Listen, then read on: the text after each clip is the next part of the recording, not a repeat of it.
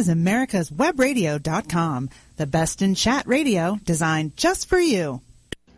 Good morning, everyone. You're listening to America's Homegrown Veggie Show. My name is Kate Copsey, and I am the host of this show. You can contact me from my webpage, katecopsey.com, or through America's Web Radio station site. This morning, we are going to be talking to Dr. Erwin Goldman, who is the Chair of Horticulture and a Professor of Horticulture at the University of Wisconsin, and one of the founders of the Open Seed Initiative. Good morning, Dr. Goldman. Good morning, Kate. Thanks for having me on the show. Oh, you are more than welcome. You are at the University of Wisconsin, where you're active in plant research and development. So let's start maybe with a little about your background and the areas of research that interest you. Well, I'm a vegetable breeder, and I work on breeding carrot, onion, and table beets. My position is really breeding and genetics of cross-pollinated vegetable crops. And I do a lot of teaching here as well. I teach a couple of courses in plant breeding. I teach a course in vegetable crops. I teach in the biology program. So I'm very involved in instruction and mentoring students as well. So my real interest is in genetic improvement of vegetables and breeding for traits that gardeners and consumers and farmers care about. And what type of traits would those be? Things like, I guess with the root crops, things like things that attack them or what? Sure. Well, part of what we do is breed for resistance to pests, but I'm also very interested in pigments and nutritional qualities and shape and color and attractiveness and processing quality. So all of the things that people might care about in terms of a high-quality vegetable. And is this something that is more maybe geared towards the commercial grower, or does it also have ramifications maybe for the home grower of vegetables? We do both. We look at qualities that would have appeal to both. And so we might release a variety that's more directed towards the fresh market home grower, and we might release a different variety that's more directed towards the processor. Okay, and you started the Open Seed Initiative along with Jack Clokenberg, and that's kind of the focus of today's show. But what exactly is the Open Seed Initiative? Well, it's the open source.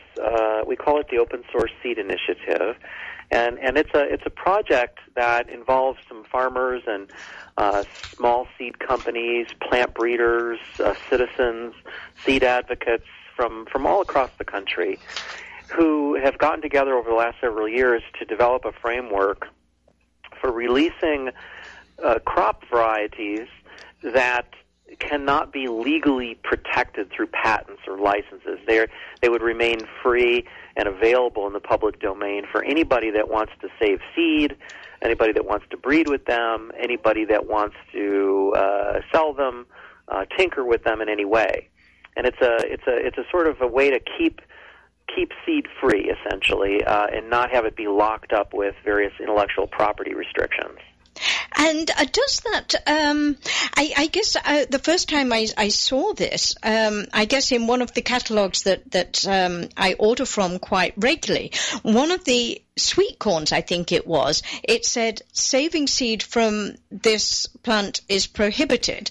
And when I questioned them, the marketing people or the customer service people said, well, we have to put that on because people tend to take them and then they sort of grow seed from them and whatever, and then try and sell them. And I thought that was kind of rather strange, that people would, particularly in the home market, would do that. But I guess it was kind of a protection that the originator of the seed had insisted on. And I guess that was the first time I'd seen that on, shall we say, a normal home grower type catalog.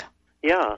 Well, that's right. That's exactly the kind of thing I think gardeners and farmers are seeing more of.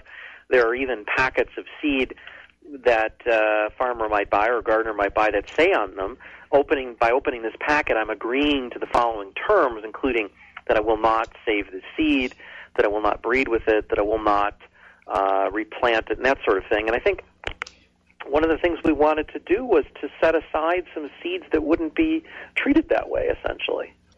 And so would this be predominantly hybrid seeds, or are there some that are open-pollinated that this would affect?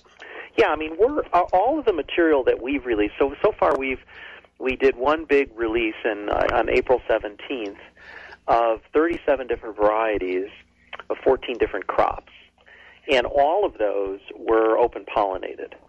Or in the case of all of those were open-pollinated unless they were self-pollinated type plants. But all of the outcrossing types were open-pollinated varieties. And so somebody could take those seeds and begin saving them, breed with them, really do whatever they wish.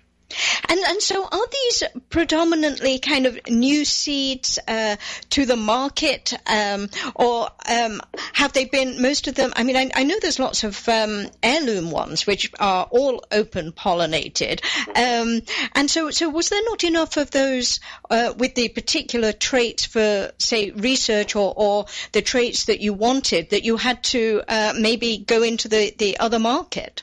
For these 37 varieties, these were all varieties that breeders had been breeding for many years prior to our development of the Open Source Seed Initiative.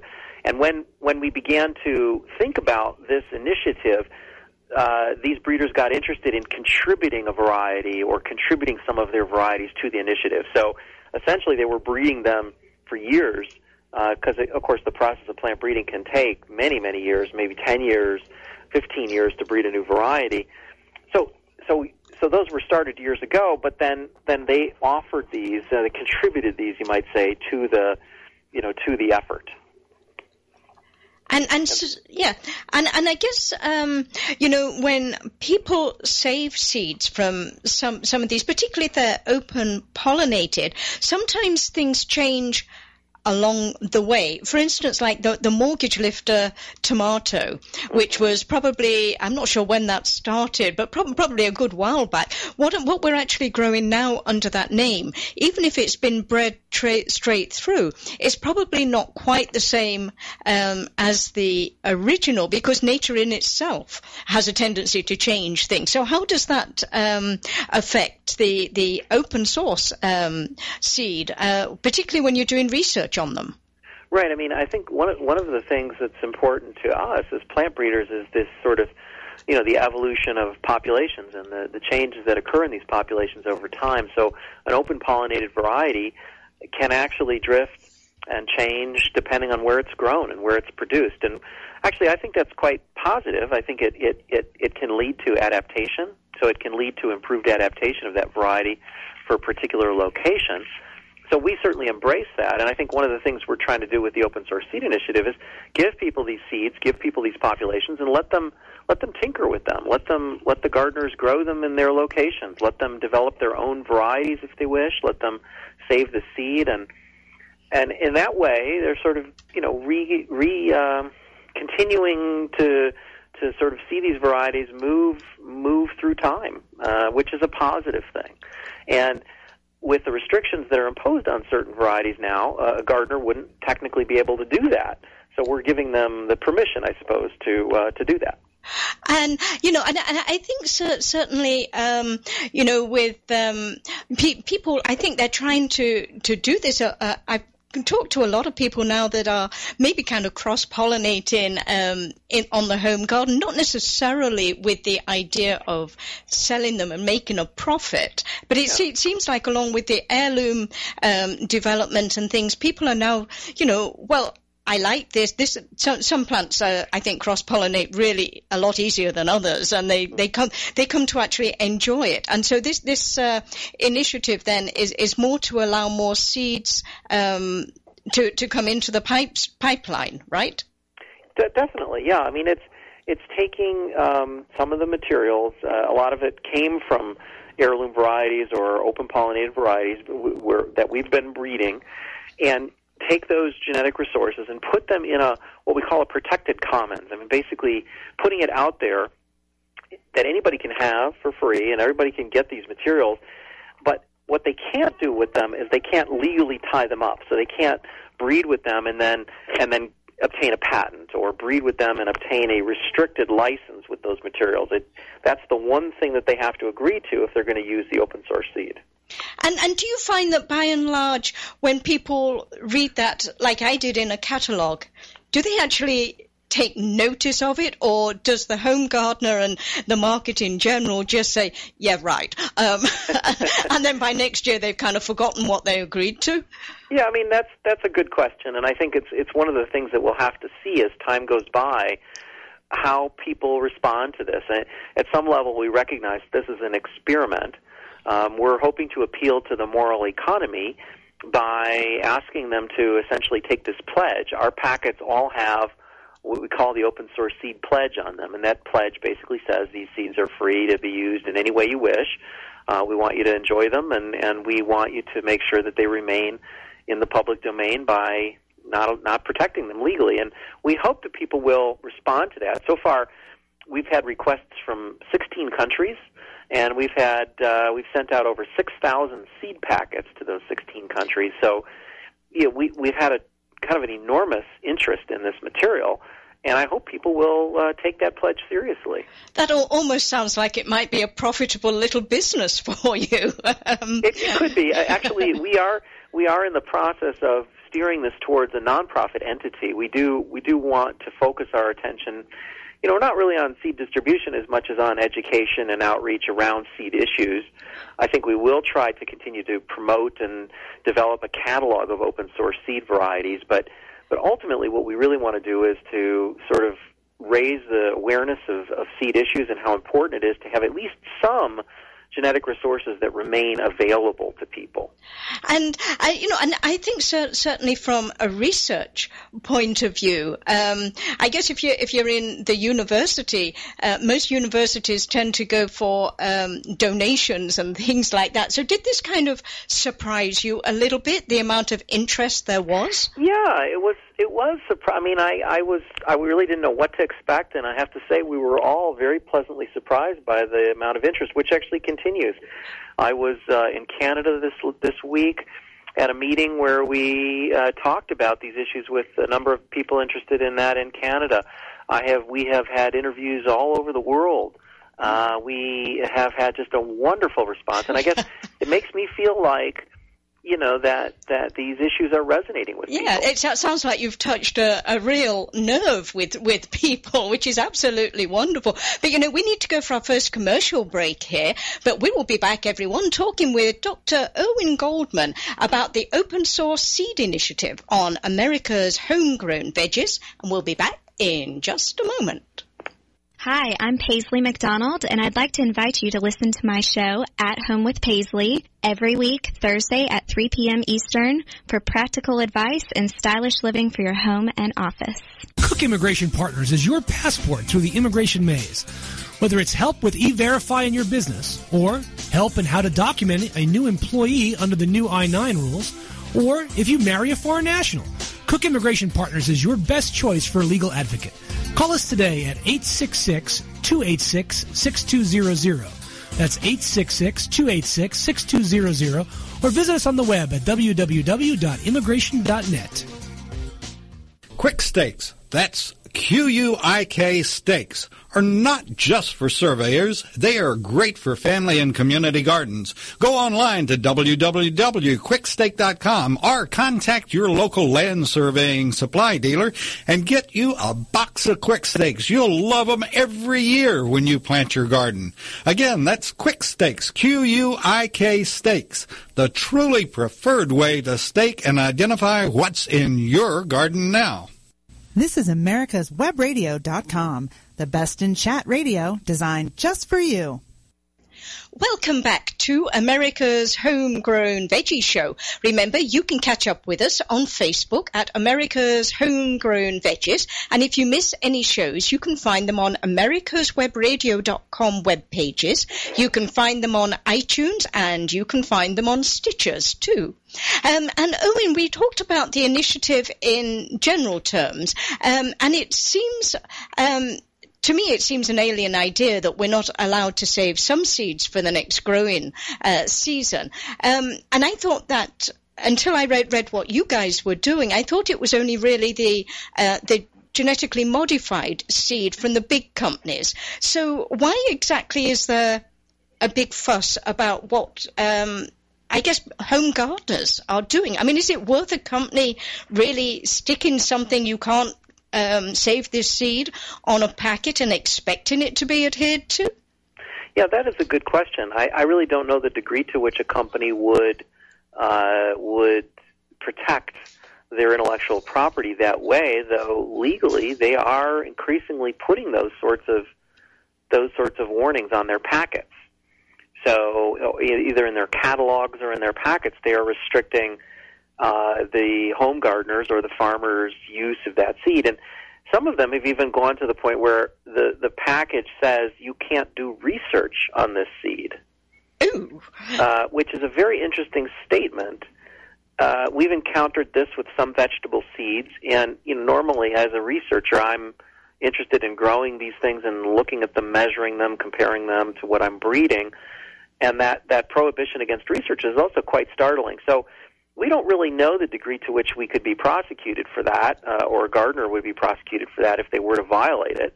But I would say that just the whole sort of discussion of that brings a bit of a chill into the air about this thing that we have been doing for a long, long time, which is saving seeds. Yes, and you're right. I mean, for it's always been kind of a right of, I guess, people to save seeds, and for our grandparents and before that, I mean, it was how they survived. So when exactly did that change? Was it? Is it something fairly new that this has happened? Well, I guess I trace the beginnings of hybrid cultivars goes back to the teens and the 20s in this country, where hybrids, although they're not protected with specific intellectual property protections from a contractual or legal point of view, they have a built-in biological protection because they don't breed true. And so saving hybrids, of course, means that your next generation will segregate. But that was the beginning, I think, of sort of protecting plant germplasm through the middle, maybe even through the 60s and 70s, the 1960s, 1970s. We saw various sorts of ways to protect plant varieties biologically. And then I think with the plant variety protection certificates that came in the 1970s and the expansion of the seed industry, I think people began to look for other ways to protect their germplasm. And it really hasn't been until the 1980s and 90s that people began patenting.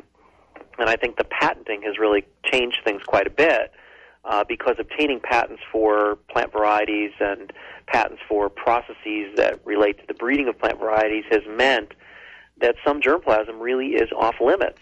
And so I think as companies, and I should say, to be completely candid, that universities, like university where I work, also seeks to protect the intellectual property of its plant varieties. So I think everybody has sought to do that, and as they've begun to protect those, particularly in the last, say, 20 years or so, we've seen a decrease in what we call freedom to operate, meaning we can't breed with that material as readily. We certainly can't save its seeds. Well, that would certainly wreck the research side of things if you can't use them. But I know I read that the three major companies, Syngenta, DuPont, and the big pariah in the gardening world, Monsanto, that they own and control over half the world's seed. So that means, I guess, the food supply for over half the world is also in the direct hands of three people, so to speak, which I find rather alarming. And I would imagine that is part of this whole problem. Would that be right? Yeah, it is. I mean, I think that the I can't give you the exact figures, but you're absolutely correct that several companies do control a majority share, or at least half, of the world seed trade. And I think that is understandable from a modern business point of view, and the consolidation in our industry here with seeds is probably not that different than the consolidation that's occurred in other industries. I think, though, that because it's food, And because it's seed, it carries a special meaning for humanity. And so if we do that, I think we have to be aware that consolidation will have ramifications for us. And one of the things we wish to do with the Open Source Seed Project was to set aside some genetic resources that would not be subject to that level of consolidation and control. I'm not saying that the consolidation and control is wrong. It's certainly legal, but if we don't set aside some material, I think we run the risk of having everything tied up in a legalistic fashion. Yeah, and I would think that for research particularly, when you want to breed something true to, and you want to maybe have several different generations, and you want to try something on one, see how that goes down the generations, and maybe do something else, because it takes a couple of generations for something, I would imagine, to be seen. Yes, absolutely. I mean, it takes many generations. Yeah, and so I guess you were bargaining to some extent with the university to let some of these go out into the public. Would that be right? I did have to have a conversation with the university, and of course they would have to approve any variety that I develop and decide whether they wish to license that variety. And in this particular case, they did allow me to release 2 carrot varieties that I had developed through this mechanism of open source. And it was very generous of them. I believe that they were very supportive of my efforts to participate in this activity. But it's important that they may not let me do that for, some of the varieties that I develop will likely be licensed. And in fact, as a way to support my plant breeding program, that's probably important for me as well. So I recognize that as valuable as I think the open source commitment is, I can't do 100% of my material open source, partly because the university wouldn't let me, but also because I need some way to develop revenue to support my plant breeding program. So I understand the realities of this, and it's a complicated reality, but my goal is to try to pursue as much as I can to set aside genetic resources in this open source framework. Yes, and I would imagine that, is there a concern maybe that by not being able to control everything, particularly when it comes to research, that maybe some of them are concerned that maybe the research that you do will contradict something, or maybe give unwelcome results that they don't want publicized? That's certainly possible, yeah. I can't... I don't know all the reasons why they have a research prohibition there, but perhaps that's one of them. Yeah, and I would imagine that, once you've developed something that has particular traits, like maybe a blight protection or something like that, that it would be to the benefit of everybody who lives in dreary climates to be able to grow a tomato that is kind of not really susceptible to that late summer blight, for instance. Yeah, right.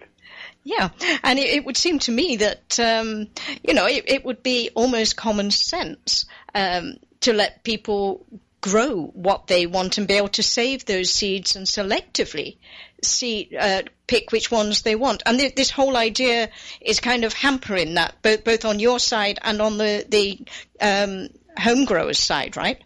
That's right. I mean, I understand that a certain amount of investment, to breed a new variety takes a certain amount of money and it takes resources, and so they're making an investment and they want to be able to capitalize on that investment. I certainly understand that. But I think my point has been that if everything is protected and restricted, then we no longer can exchange seeds, we no longer can share germplasm, and that will have a chilling effect on plant breeding itself. So we can't really afford as a society, I think, to put all of our eggs in that basket. Yeah, and it would seem like, if you could start with, shall we say, the same carrot every time, you'd basically have to go from maybe an heirloom before you started to make sure it was the same stable variety. So you'd have to almost go back 4 steps before you could start doing any future research. Would that be right? Yeah, that's right. And that's right. And that's not a necessarily a productive direction for us. Yeah, I mean, it would seem like you'd be reinventing the wheel every time before you could get to the point that you wanted to. And exactly. So how much would that extend your research result time? I mean, would it double the time, for instance, with, say, carrots, which take 90 days, 100 days to develop?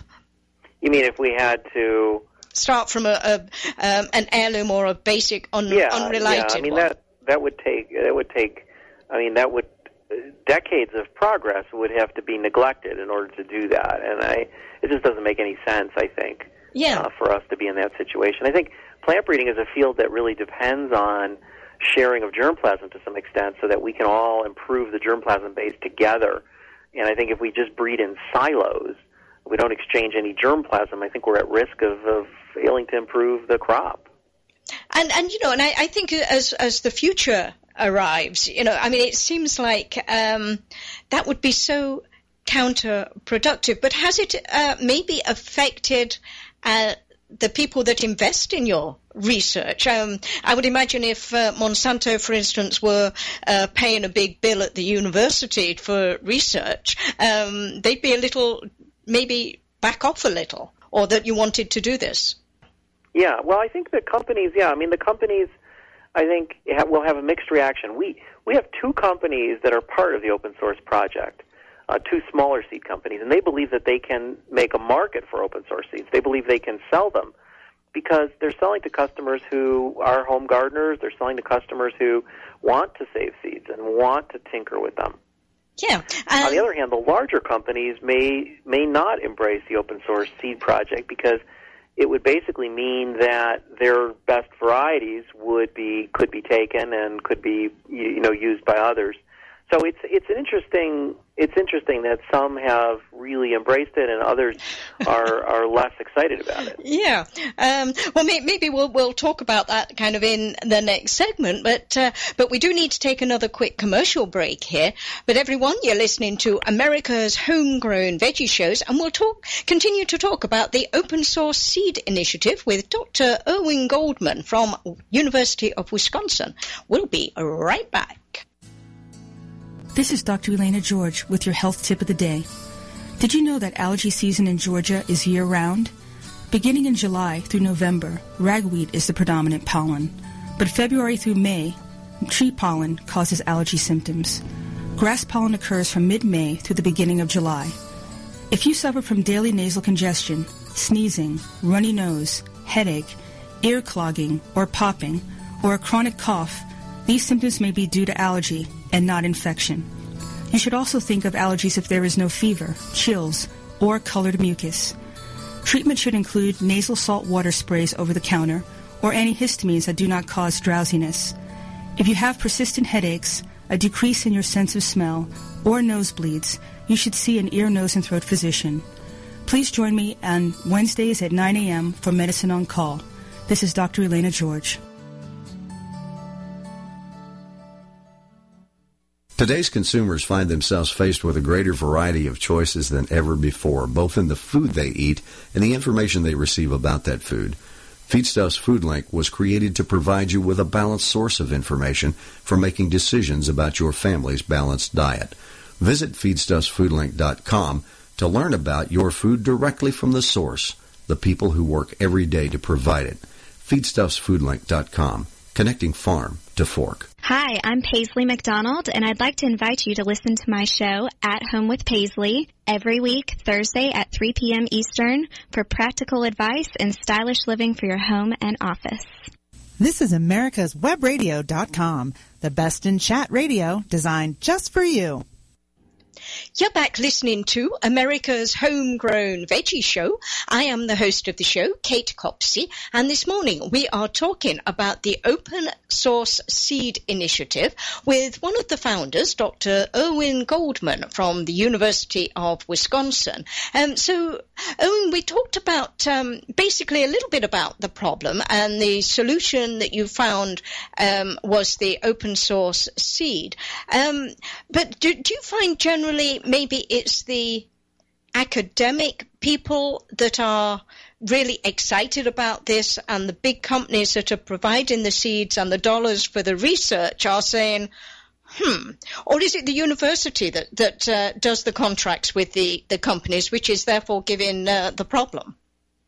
Well, it's interesting. I think we have two small seed companies that are part of our initiative, and both of those companies feel that they can sell open source seed as a commercial entity, much like you'd sell fair trade products or organic products, and I think they have already begun selling open source seeds. So there does appear to be some commercial potential for them. Some university people and some public sector people, I think, have embraced the initiative, and others have not, and it's a mix. So I can't say that I can draw a clear line in any particular sector. We have people on public and private sector who share different views on the subject. So it's not clear. I think among my colleagues who are public plant breeders working at universities, we have 4 or 5 of us who are participating in the initiative, and a number of public sector plant breeders who are choosing instead to license their varieties or patent their varieties through their universities.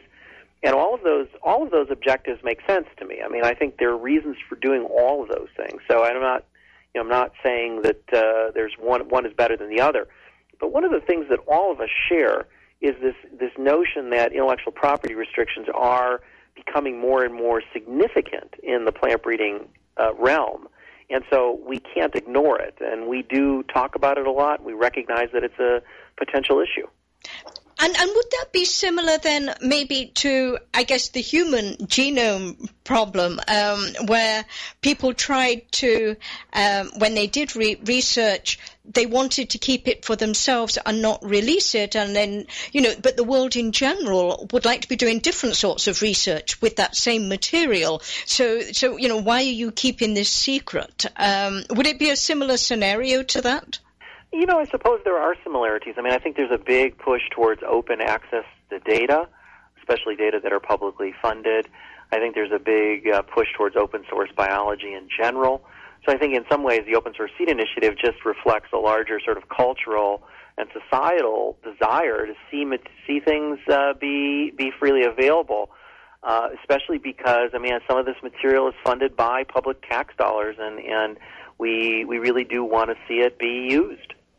And so I guess these big companies, would they? I saw that maybe I think it was DuPont was funding a lot of research at universities, and we assume this isn't all in genetically modification stuff, because your stuff is not genetically modified. Is that right?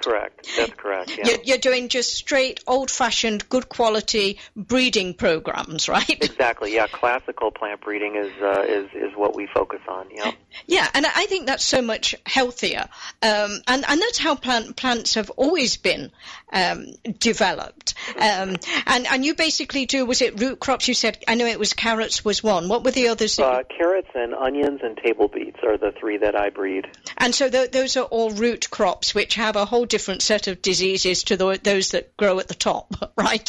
That's right. They have a whole separate set of pests, and then they also are handled differently. They are biennials, and so the way that they're bred is different than the way you breed annuals. And so certainly the sort of soil you grow them in makes a big difference, I've noticed too. Raised beds are good for that type of thing. Yeah, that's right. Yeah. But obviously, being in a university scenario, and almost anywhere, research and developing new lines of anything, whether it in the plant realm or in any other realm, it does take a lot of time and money to do that.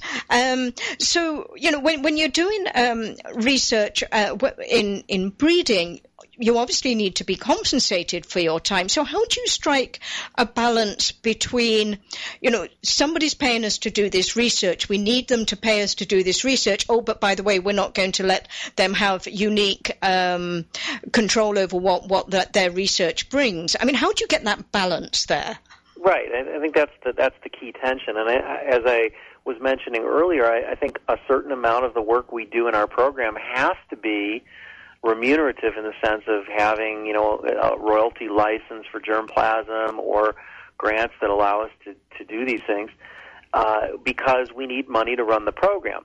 Our approach has been that we'd like to take some small amount of the germplasm we develop and release it open source if we can obtain permission to do that, as a way to it's sort of in the same way I use the analogy of a national park. I think, we as a society say we'd like to set aside a certain amount of land as we continue to develop our country and make that land available to anybody who wants to use it. It's a natural resource, and we're not going to develop it. We're not going to build houses or buildings on it. We're just going to have it be available and free. And I think that is the sense I have with some of the germplasm. I can't do everything this way, but I can do some things this way. And if several of us participate, we can set aside some genetic resources in our crops that can then remain available in perpetuity for people who wish to use it, and that's the idea. But we recognize that we can't do it at 100% level. And so how many universities are going to be going on this approach? Do you find that by and large, particularly the land-grant universities like Rutgers or Purdue or somebody like that would also embrace this type of open source idea? I think there will be individual plant breeders at those universities who will, and there will be individual plant breeders at those universities who won't. And the institutions themselves, I think, are open to the conversation. I think the institutions recognize they need to protect their intellectual property, but that if some of their faculty come forward and say, we'd like to do this, hopefully those institutions will be able to listen to that and work with them. But I don't ever expect it to be a major part of what the universities do, simply because the models they work with have to be models that bring in revenue to help support programs. Yeah, and so do you see maybe to the future, any future contracts that you will be writing this in rather than having to go back to the university and change contracts and say, okay, this is not a good idea. Can we tinker with this? I'd like to do this on a retrospect. You're going to be now more, maybe heading forward. You're going to be building this into contracts. I doubt that there would be a way to build this into a sponsored research contract, simply because any company who was sponsoring research is unlikely. I mean, any of the large companies that sponsor research are unlikely to probably want this. But I could see it being built into a grant from a foundation or from a public source. And it is those grants that I would target if I were going to be building in some component. So you will almost have to wear two hats, right? One is for one type of company, and one is for the ones that you would like to help with this. Well, yeah, in essence, too. I mean, all university researchers, I think, have multiple sort of threads of research running through their laboratories. I certainly do that. I do some research that has direct commercial benefit to companies. I do some research that's more basic science that has more of a sort of long-term benefit to society. And I think, all of those sources of funds end up being important in a research program. And I think certainly, when you're contracting with the public, it seems like if they're paying for the research, that there's a reasonable expectation that they should be able to benefit from it somehow. And I would see this maybe as being under that umbrella of a benefit to the society as a whole. Yeah, I do too. I think, there's lots of ways I could imagine individuals benefiting. I mean, one of them is that a company takes the material and develops a cultivar that they can then, either grow or eat. But another way would be that the seeds are freely available to anybody, and they can use them however they wish. And so, I think there's a definite societal benefit to a project like this, and we hope people will embrace that. And do you find that maybe this will be picked up maybe on the basics in other countries, particularly maybe those maybe in the African nation or somewhere where they really have harsh conditions and they're really hampered by those big companies saying you can't save your seed? Yeah, I think we've had strong expressions of interest from 16 countries for this project, and I think part of it is a desire, especially on the part of some developing countries, to find models that work for their agriculture. And I think contractual relations that restrict seeds don't go over so well in certain parts of the world, and so the open source project might be of great value to them. And are you maybe developing things like corns and things like that might also come under this umbrella, or is it just your department right now, or your particular focus with the root crops? Those are the only ones that you're able to do this with. There's no other departments doing corns or tomatoes or anything that are becoming part of this idea. Well, we released 37 different varieties of 14 different crops on April 17th, and those came from 6 different breeders around the country. I contributed carrots, but other people contributed broccoli or celery or cress or quinoa, barley, spelt, lettuces, all sorts of different crops. So here at Wisconsin, though, I'm the only breeder, and if I contribute anything more, it'll come from the crops that I breed. But across the country, we have people breeding a number of different crops who will be able to contribute. And hopefully, as this thing takes off, you'll have people in California and everyone kind of contributing different. Particularly some traits. You mentioned lettuce. Heat tolerant lettuce for the South would be such a benefit, and cold tolerant ones for the North, and wet tolerant everything. Really, on a year like this, would be so much of a benefit to us all. But we need to take our final commercial break here, but come back, everyone, and listen to more about the Open Source Seed Initiative with Dr. Erwin Goldman, and we'll tell you a little more about where you can find the seeds for this. We'll be back in just a moment. Hi, I'm Paisley McDonald, and I'd like to invite you to listen to my show, At Home with Paisley, every week, Thursday at 3 p.m. Eastern, for practical advice and stylish living for your home and office. The United States Justice Foundation since 1979 has been dedicated to instructing, informing, and educating the public on legal issues confronting America. That means you and me. When necessary, this nonprofit organization has had to litigate to present the constitutional view. Since 1980, USJF has submitted testimony to the U.S. Senate on all but one U.S. Supreme Court nominee. Learn more about USJF by visiting their website at www.usjf.net. Support this nonprofit as it defends our rights, our liberty, and our Constitution. Quick Stakes, that's QUIK Stakes, are not just for surveyors. They are great for family and community gardens. Go online to www.quickstake.com or contact your local land surveying supply dealer and get you a box of Quick Stakes. You'll love them every year when you plant your garden. Again, that's Quick Stakes, QUIK Stakes, the truly preferred way to stake and identify what's in your garden now. This is America'sWebRadio.com, the best in chat radio designed just for you. I hope you're enjoying America's Homegrown Veggie Show this morning. We have been talking about the Open Source Seed Initiative with the University of Wisconsin's Dr. Erwin Goldman.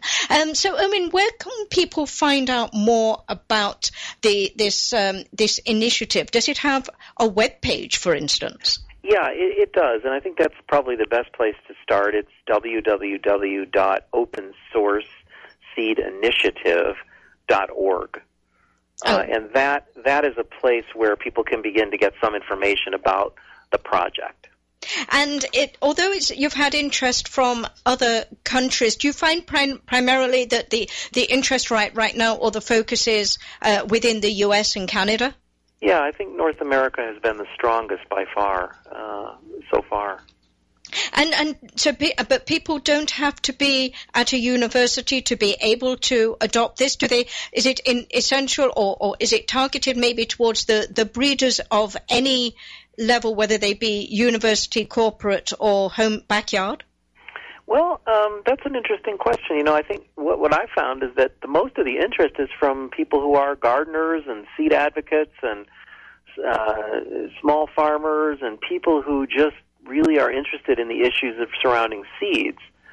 So I would say that plant breeders, while they are definitely interested, it's making up only a small portion. There aren't that many plant breeders out there, but there are a lot of tinkerers. There are a lot of gardeners who save seed, and I think those people really have probably represented the largest portion of interest that we've had. And was that a bit of a surprise to you? No, I mean, honestly, I've been involved in plant breeding now for 30 years, and I know that there are fewer and fewer plant breeders on a professional basis than there were 30 years ago. The number of plant breeders is not large, but the number of gardeners is huge. And so, I guess I did expect that people who are interested in sort of growing these in their backyard garden, tinkering with them, would be a very, very strong sort of core of people that we could count on for the Open Source Seed Project. And so certainly growing in the backyard has almost tripled, I think, in the last decade, maybe, and growing in community gardens. So maybe this is the next step. They know how to do it, but they know there are problems, and they notice maybe one carrot or one tomato is doing this or that, and they want to stabilize that. So this is maybe a natural progression for people. Is that maybe what's spurring a little of this? I think so. I think it certainly could be, and that's exciting, and that's something that we certainly hope we can feed into. Yeah, and I noticed that High Mowing is on would it be the organizational board or just involved in this? They're a small seed company up in, is it Maine or something? They're in Vermont, yeah. Yeah. They're in Vermont, and they are one of the two seed companies who have been involved with us since the very beginning. The other one is Wild Garden Seeds, which is located in the state of Oregon. And both High Mowing and Wild Garden have played a very important role in providing varieties and conversations about the Open Source Seed Project, and we'll be partners as we go forward. And can we get the seeds from those companies, or do we have to get them from the website? Good question. So you can probably obtain many of the varieties, maybe as many as 20 of the 37 that we've released, from either High Mowing Organic Seeds or from Wild Garden Seeds. And if you go on their websites, you'll see the open source seed varieties. They are listed there. High Mowing even has the open source seed logo there next to the varieties. I think they have 5 of them, and Wild Garden Seeds has another maybe 15 of them. But if somebody wants some of the ones that aren't offered by those two companies, they can get them from the website itself of opensourceseedinitiative.org. And so that's a place that people can begin. Okay, and I noticed there was a pledge on there. Right. Is this something that people take seriously? And what is that about? As far as who you expect to take that? Is it people like High Mowing or the people that buy from them that are buying these seeds? Right. So if you buy those seed packets from the Open Source Seed Initiative project, what you'll find is a sticker on the packet, on every packet, that says the pledge. And the pledge basically indicates that by opening the packet, you agree to keep the seeds free and to share them, save them, replant them, breed with them, whatever you like, but that you will not patent or otherwise restrict their use. If you buy the seeds from High Mowing, you'll not see that pledge on there, but you will see that on their website. It won't be on the packet itself, but you'll see it on their website. So we hope that people will pay attention to that. We hope we're appealing to their sense of goodness and thinking about keeping the seed free. We do believe most people will not only abide by that pledge, but support it enthusiastically, and that's the response we've had so far. We hope that will continue. And so it's a little like the Safe Seed pledge that a company would, like High Mowing, would take. Exactly. Yeah. And so what about getting the word out? There is the web page. Do you have Facebook pages or Twitters or anything like that at this point? There is a Facebook page for the Open Source Seed Initiative, and if you search it there, you'll find it. We're in the process of creating a nonprofit entity around this issue, and as we do, I think we'll have more and more information that we can share with people who are part of it and who have written into us. And so I think because we didn't start until April 17th of this year in a formal sense, we're still sort of figuring out exactly what shape it'll take. And I would imagine if you're active in research, maybe you'd need somebody to do the social media side and all the business side of something like that. We have a number of people who have offered their help, and I hopefully will take them up on that as we go forward. That's right. We have some individuals who have particular expertise in some of those things. So those are all things that we hope will evolve. Yeah. And what about getting the word out through presentations, talks, conferences, or anything like that? Do you find you being invited to different conferences to talk about this and get the word out that way? All of us who have been involved in this have been invited and are speaking in different places. I just got back from a conference in Canada talking about the Open Source Seed Project, and will spend some of my travel time this summer and fall at different meetings talking about it. So I think we will continue to not only talk about it, but also publish a piece on it. We're in the middle of writing an article that will be published in a journal about the Open Source Seed Project. So all of these things are ways for us to get our message out. And obviously they all take time. And are the type of conferences and things that you're attending and presenting at, are they open to the general public, or are they more academic based? Well, I think it's a mix. I will be talking about this project at the public library up in Appleton, Wisconsin later in July, which is of course open to the public. I'll be talking about it at the horticulture meetings, the National Horticulture Meetings in Florida later in July, which is a meeting that one would need to register for. So it's a mix. I think we'll continue to talk wherever it seems appropriate. And if people wanted to invite you to go to attend their meeting and give a presentation, is there a way they can do that from the website? Well, I believe they can get my email from the website. They can also get it from the university's directory as well, and they should feel certainly free to write to us and see, and if our schedules permit, it's certainly something we can consider. And so all the other people that are involved in this are also doing presentations. Is there a kind of a general listing of you all somewhere, or is it just kind of look at the agenda of different likely meetings and see if one of you's there? Yeah, right now we're not organized that way yet. Both Jack and I have been giving presentations on this sort of thing, and I think probably best to start with the two of us. Okay, and so people can maybe research your name and see where you're appearing next, right? Well, yeah, I don't know if they'll be able to get that much information, but they certainly should feel free to be in touch if they wish. Okay. Well, we've got about 2 minutes left of the show here, Irvin. So, it's a great movement. So if just in this last minute, if there was one thing that you wanted people to get out there and do and take notice of, as far as this organization and what they could do to help, what would it be? Well, I suppose obtaining some open source seeds, or sharing the web link to others who are gardeners who are interested in seed issues, talking about restrictions on seeds and what that might mean for gardeners and farmers and for eaters. All of those things are things that we hope this open source seed movement will spawn. I think it's already raised some awareness of some of the restrictions that are on seeds, and I think the more we can talk about it, the more we can share that information, the better it'll be for us, and we're hoping that will happen.